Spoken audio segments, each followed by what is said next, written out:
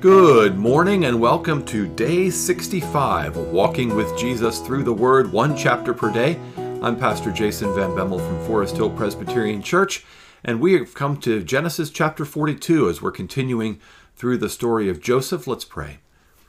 Father in heaven, thank you so much for your love for us and for your goodness to us.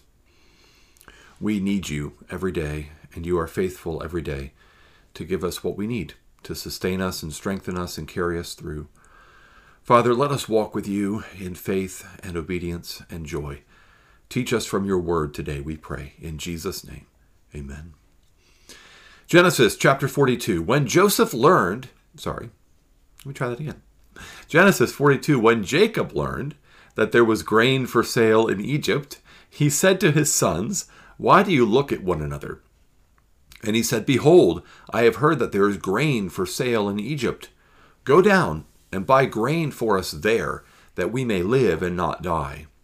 So 10 of Joseph's brothers went down to buy grain in Egypt, but Jacob did not send Benjamin, Joseph's brother, with his brothers, for he feared that harm might happen to him. Thus the sons of Israel came to buy among the others who came, for the famine was in the land of Canaan. Now Joseph was governor over the land. He was the one who sold to all the people of the land. And Joseph's brothers came and bowed down themselves before him with their faces to the ground. Joseph saw his brothers and recognized them, but he treated them like strangers and spoke roughly to them. "Where do you come from?" he said. They said, "From the land of Canaan, to buy food." And Joseph recognized his brothers, but they did not recognize him. And Joseph remembered the dreams that he had dreamed of them, and he said to them, "You are spies. You have come to see the nakedness of the land." They said to him, "No, Lord, your servants have come to buy food. We are all sons of one man. We are honest men. Your servants have never been spies." He said to them, "No, it is the nakedness of the land that you have come to see." And they said, "We, your servants, are 12 brothers, the son of one man in the land of Canaan. And behold, the youngest is this day with our father, and one is no more." But Joseph said to them, "It is as I said to you, you are spies. By this you shall be tested, by the life of Pharaoh. You shall not go from this place unless your youngest brother comes here. Send one of you, and let him bring your brother, while you remain confined, that your words may be tested, whether there is truth in you. Or else by the life of Pharaoh, surely you are spies." And he put them all together in custody for 3 days. On the 3rd day, Joseph said to them, "Do this, and you will live, for I fear God. If you are honest men, let one of your brothers remain confined where you are in custody, and let the rest go and carry grain for the famine of your households, and bring your youngest brother to me. So your words will be verified, and you shall not die." And they did so. They said to one another, "In truth, we are guilty concerning our brother, in that we saw the distress of his soul when he begged, and we did not listen. That is why this distress has come upon us." And Reuben answered them, "Did I not tell you not to sin against the boy? But you did not listen. So now there comes a reckoning for his blood." They did not know that Joseph understood them, for there was an interpreter between them. Then he turned away from them and wept. And he returned to them and spoke to them. And he took Simeon from them and bound him before their eyes. And Joseph gave orders to fill their bags with grain, and to replace every man's money in his sack, and to give them provisions for the journey. This was done for them. Then they loaded with their donkeys with their grain and departed. And as one of them opened his sack to give his donkey fodder at the lodging place, he saw his money in the mouth of his sack. He said to his brothers, "My money has been put back. Here it is, in the mouth of my sack." At this their hearts failed them, and they turned trembling to one another, saying, "What is this that God has done to us?" When they came to Jacob their father in the land of Canaan, They told him all that had happened to them, saying, "The man, the Lord of the land, spoke roughly to us, and took us to be spies of the land.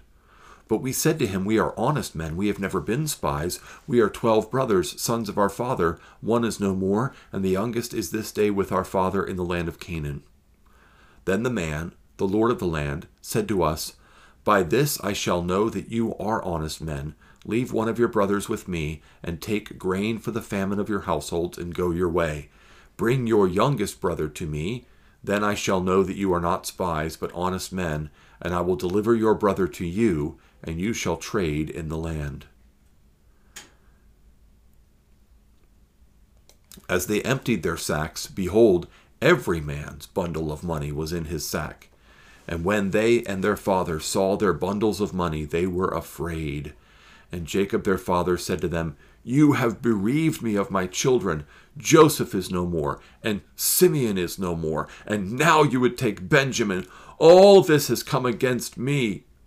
Then Reuben said to his father, 'Kill my 2 sons, if I do not bring him back to you.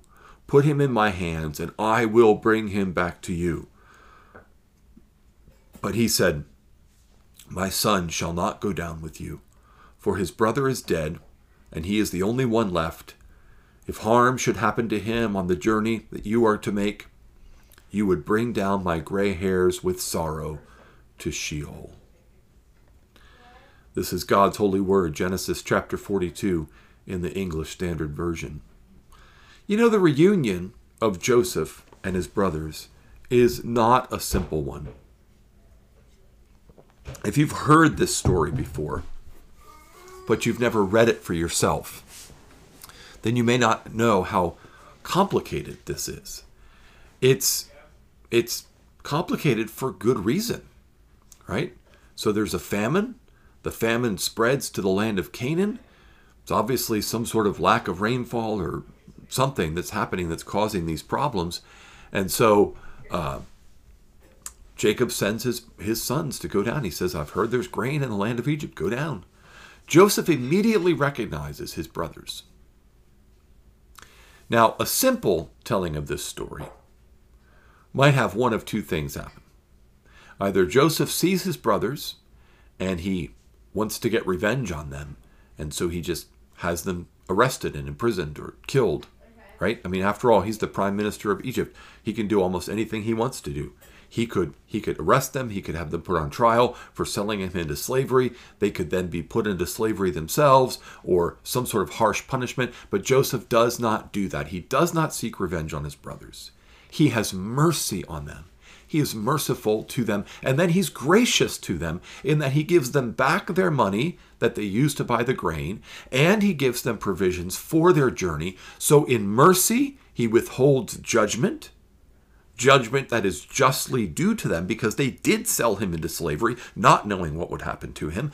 And in grace, he gives them what they do not deserve. Mercy and grace. But also wisdom, because Joseph is no fool, and Joseph knows better than to just openly trust his brothers. After all, the last time he had seen these men, they threw him in a pit and were going to leave him there to die. And then they dragged him out of that pit only to sell him into slavery and tell his father that he had died. These men were not good men. They were not to be trusted.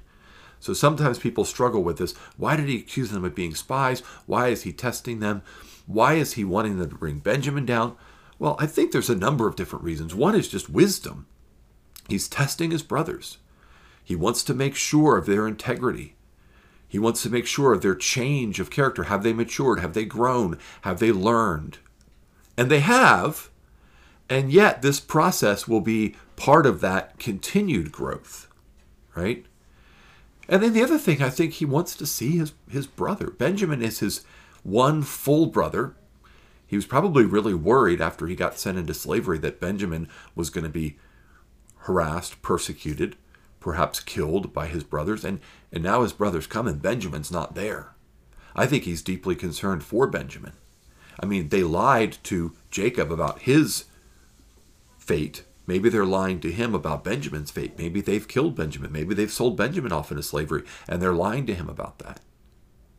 So he, in wisdom, he's testing his brothers. So we see in Joseph here, I told you he's a type of Christ. He's a foreshadowing and anticipation of Christ. We see in Joseph here mercy to withhold punishment, grace to give undeserved blessings, but wisdom to test.